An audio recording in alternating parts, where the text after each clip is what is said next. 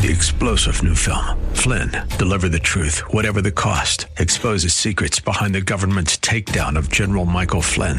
Flynn knew what the intel world had been up to. He ordered the first audit of the use of contractors. This set off alarm bells. He told the truth. He was the most dangerous person for Donald Trump to hire. They had to get rid of Flynn. Flynn, deliver the truth, whatever the cost. Available now. Watch it today. Go to salemnow.com. salemnow.com. We are looking at the reign of Christ for 1,000 years. That's today, here on Abounding Grace with Pastor Gary Wagner.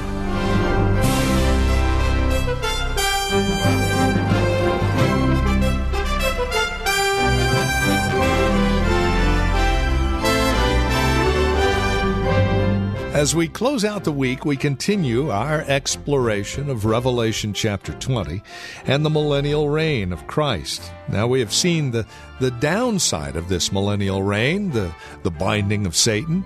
Now we see the glorious side of it all. With Satan cast down and bound, it brings on the reign of Christ, and what a reign it's going to be. Let's turn our attention once again to today's broadcast of Abounding Grace. Here's Pastor Gary Wagner. The Millennium Part 2, the Reign of the Saints. So we come today to Revelation 20. If you remember, last week we studied the first 3 verses. And today we're going to go right out and read and study the next 3 verses. And let's begin by reviewing very quickly the first 3 verses of this chapter. The 20th chapter of Revelation is the only chapter in the whole Bible that talks about a millennium, which is a 1,000-year period. And in the first 3 verses and the last verses, they tell us the beginning and the end of that millennium. In verse 11 and following, we see that the end is at Judgment Day, the great white throne judgment at the end of time. And in verses 1 and 2, it says that the beginning of this millennium happened at the binding of Satan. You have this great angel that has a key and a chain in his hand that symbolizes Christ and his authority and the power of restraint that he has over Satan. And remember, the abyss is not hell, but is a place of Satan's restraint. We went through the book of Revelation and saw that it was distinguished from hell as symbolizing a place of restraint, and that Jesus bound Satan and threw him into that abyss. So the 1,000-year period begins with the binding of Satan, and it ends with Judgment Day. We went through the Old Testament and the New, and we saw that one of the major themes in the New Testament is this restraint of Christ that Christ has set on Satan's activities in this world. In fact, in Matthew 12, it actually says, when Jesus is questioned how he could cast out demons, the Pharisees said, it is because he is in cahoots with the demons. And Jesus said, of course, that is ridiculous. Jesus then said, it is actually proof that the kingdom of God has appeared on earth. The fact that he could cast out demons, and that you cannot break into a strong man's house until, first of all, you bind the strong man, and then you can plunder his goods. And I have come to bind that strong man. So here Satan begins to be bound with the first coming of Jesus 2,000 years ago. And remember, the word bind in Matthew 12 is exactly the same word as bound in verse 2 of Revelation 20. That the curtailing of Satan's activity and influence began 2,000 years ago with the appearance of Lord Jesus Christ on the scene of history. We saw last week that Satan continues to be under restraint through the preaching and teaching of the Word of God. And that the millennium that began 2,000 years ago ends at Judgment Day, whenever that day is going to be, which means then that the word 1,000 is not to be taken literally. It doesn't refer to a literal 1,000-year period because it has already been 2,000 years. And besides that, the word 1,000 is very frequently used metaphorically in the Bible. For instance, as we saw last week, to give you one example, it says the Lord owns the cattle on 1,000 hills. And that does not mean that he doesn't own the cattle on the 1,001st hill. The word 1,000 was used for vastness. So all of the cattle on all of the hills, in other words. A vast number of cattle on a vast number of hills. And that's the way the word 1,000 is used here in our text. In fact, all of the numbers in Revelation are used symbolically, as we have already seen. None of them are to be taken literally. So this 1,000-year period refers to a vast period of time that is already 2,000 years long, that began with the binding of Satan in Christ's death, resurrection, and continues until his second coming. And in between, the restraint of Satan is kept in place through the preaching and teaching of the Word of God. Now, that does not mean that Satan carries out no activity whatsoever, and that he's not able to exert any influence, because if you will notice in our text, he is only restrained in reference to one thing. In our text, it says in verse 3 that he is restrained in reference to his ability to deceive nations, that during this period he may not deceive any of the nations. Now, that's difficult for us to see in light of the fact that we see so many unbelievers in the nations all around us, and so many unbelieving nations. But if you compare life after the life, death, and resurrection of Jesus with before that point, you see that Satan had the nations all deceived. If you were going to be a member of the family of God, you pretty much had to become an Israelite. There were hardly any believers anywhere in the world outside of Israel. Scripture says Melchizedek was one and Job was another. The nations were deceived by Satan and in complete darkness. But with the coming of the Lord Jesus Christ, the gospel doors were opened to the whole wide world. And now we see millions upon millions of believers in virtually every nation, every tribe, language, ethnic group on the face of the earth.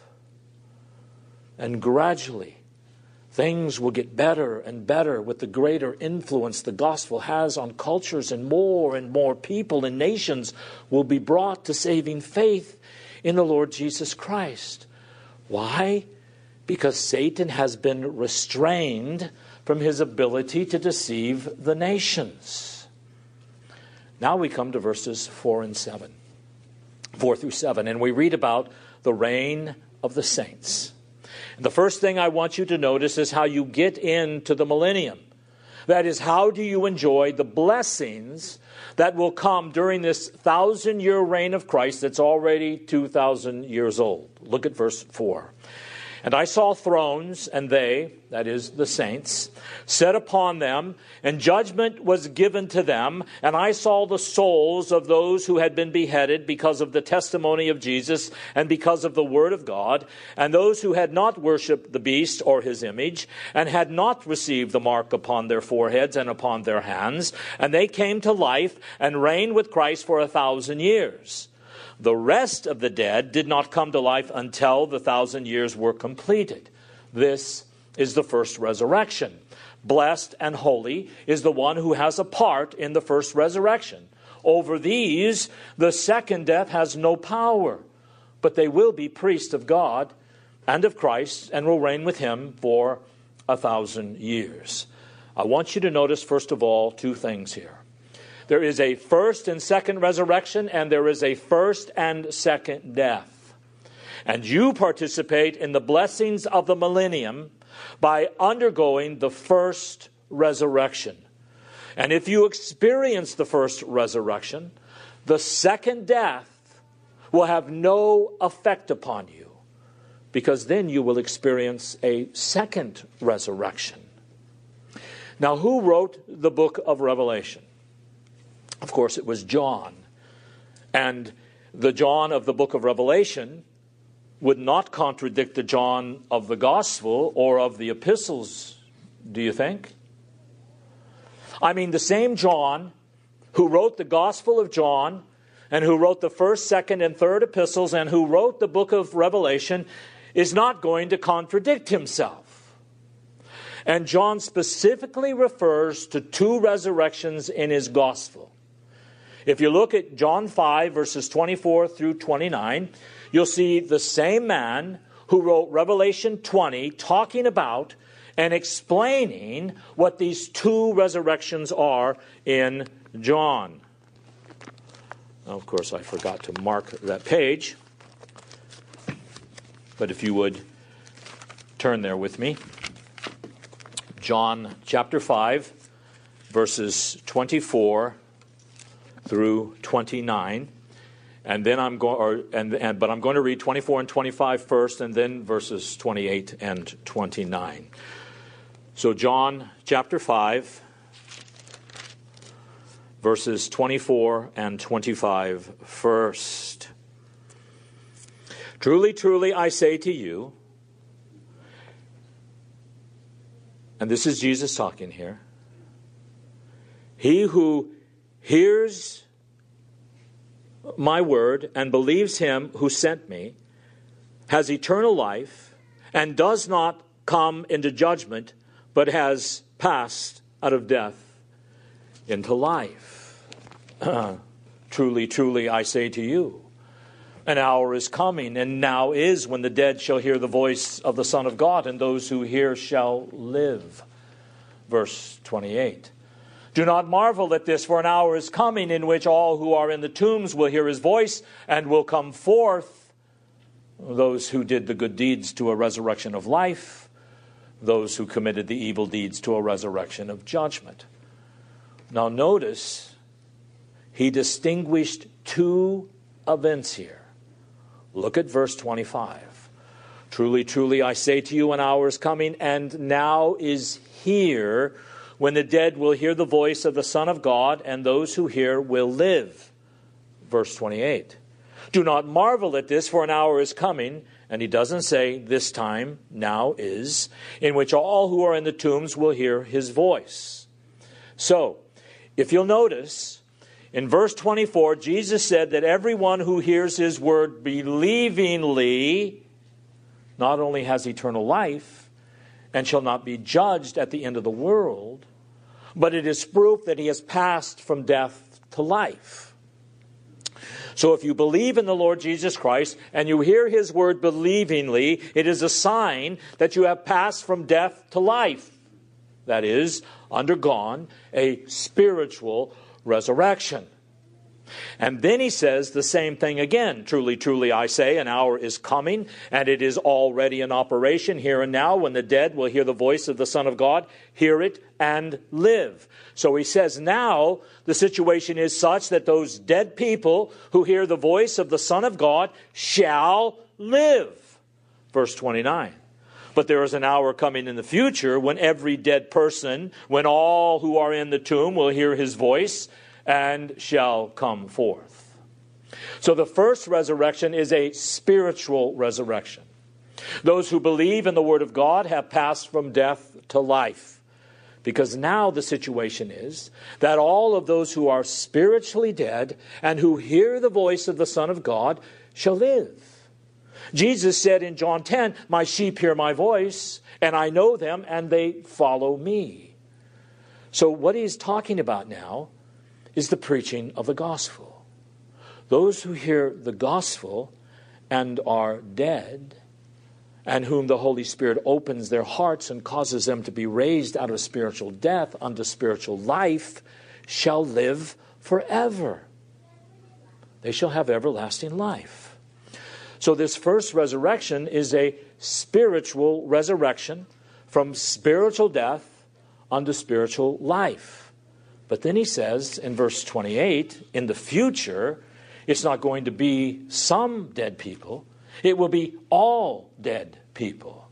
Everyone who is in the tomb is going to hear the voice of the Son of God and will arise from the dead. And those who have done good deeds will rise to a resurrection of life. And those who have committed evil deeds to a resurrection of judgment. So he says the situation is now that if you believe in Jesus, it is because you have gone through a spiritual resurrection. That if you were spiritually dead and you heard my voice believingly, you were raised out of death unto life. And there is coming a future day when all the dead people will hear my voice.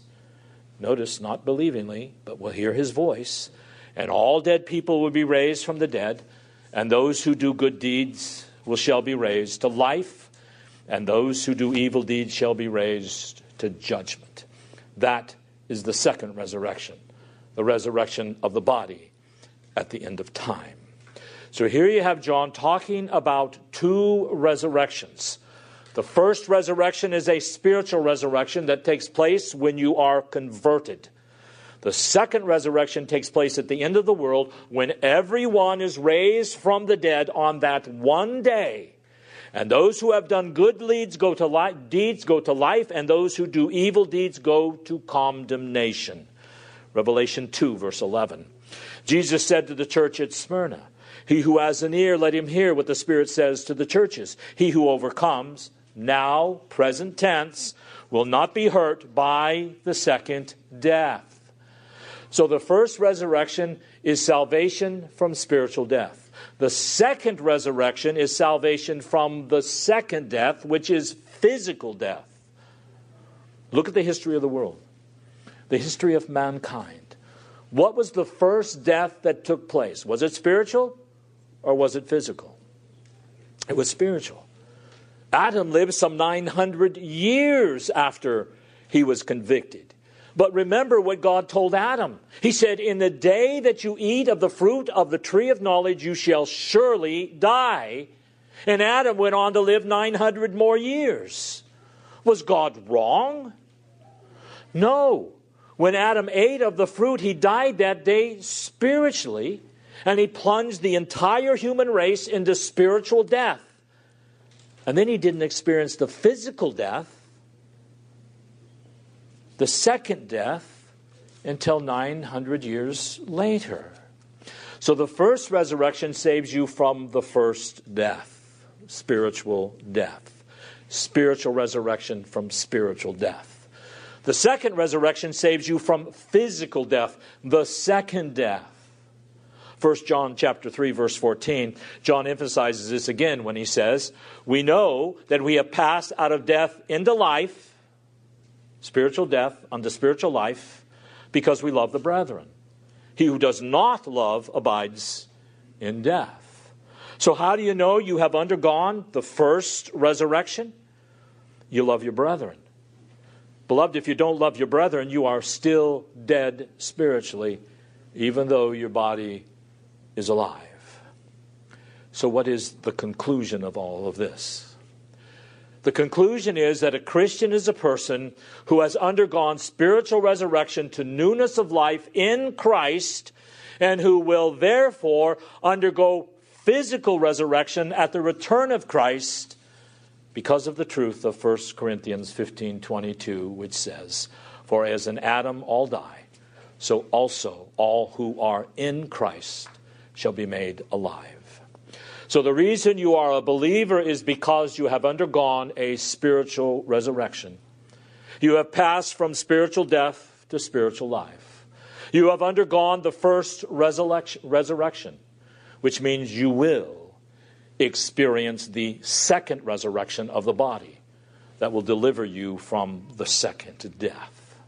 All of this, of course, is of Christ, because we can do none of this ourselves. So these resurrections in Revelation 20 do not have reference to a physical thing, but a spiritual resurrection. And that is why you participate in the millennium. Now notice a second thing here about the reign of the saints. These resurrected people will reign with Christ for 1,000 years. Verse 4, and I saw thrones, and they sat upon them, and judgment was given to them. Last part of verse 4. And they came to life and reigned with Christ for 1,000 years. Verse 6.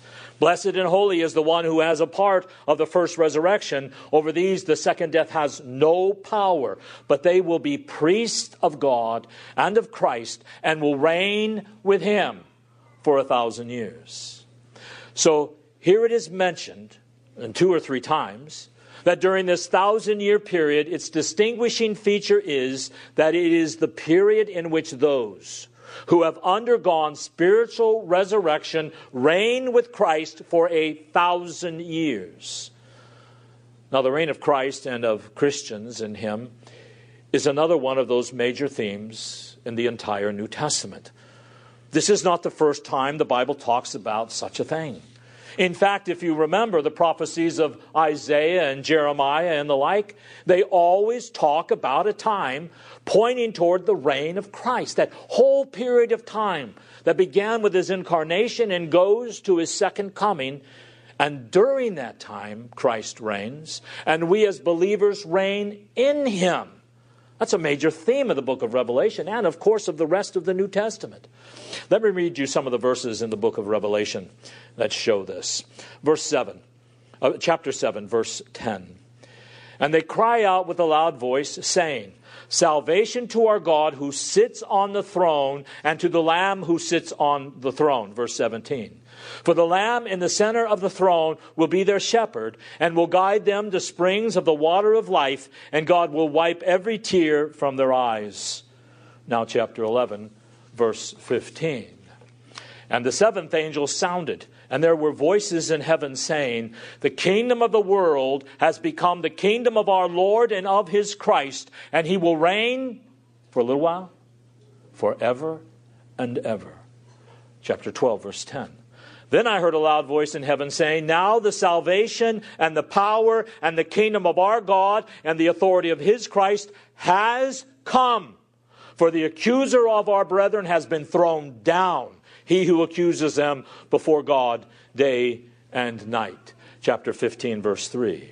And they sang the song of Moses, the bondservant of God, and the song of the Lamb, saying, and this, of course, is a song about this Lamb, Jesus Christ. Great and marvelous are your words, O Lord God, the Almighty. Righteous and true are your ways, King of the nations. Who will not fear, O Lord, and glorify your name? Then the great verse in chapter 19, verse 16. And on his robe and on his thigh he has a name written, King of kings and Lord of lords. Though this is the major theme throughout the book of Revelation, that Jesus Christ himself does reign here and now, forever and ever. Now in the 20th chapter, you have an added thought that we reign with him. So now let's look at some verses in the New Testament to see that that is not just found in the book of Revelation. Turn to Ephesians chapter 2, verses 4 through 7. Ephesians chapter 2, verses 4 through 7. But God, being rich in mercy, because of his great love with which he loved us, even when we were dead in our transgressions, made us alive together with Christ. Remember, by grace you have been saved. And raised us up with him, and seated us with him in the heavenly places in Jesus Christ, so that in the ages to come he might show the surpassing riches of his grace and kindness toward us in Christ Jesus. Beloved, this isn't a future thing. Right now, picture yourself as sitting on Jesus' lap. Jesus is sitting on the throne of the universe, and you are sitting on his lap, that we were raised out of death with Christ, and we're seated past tense with him, and we reign with him.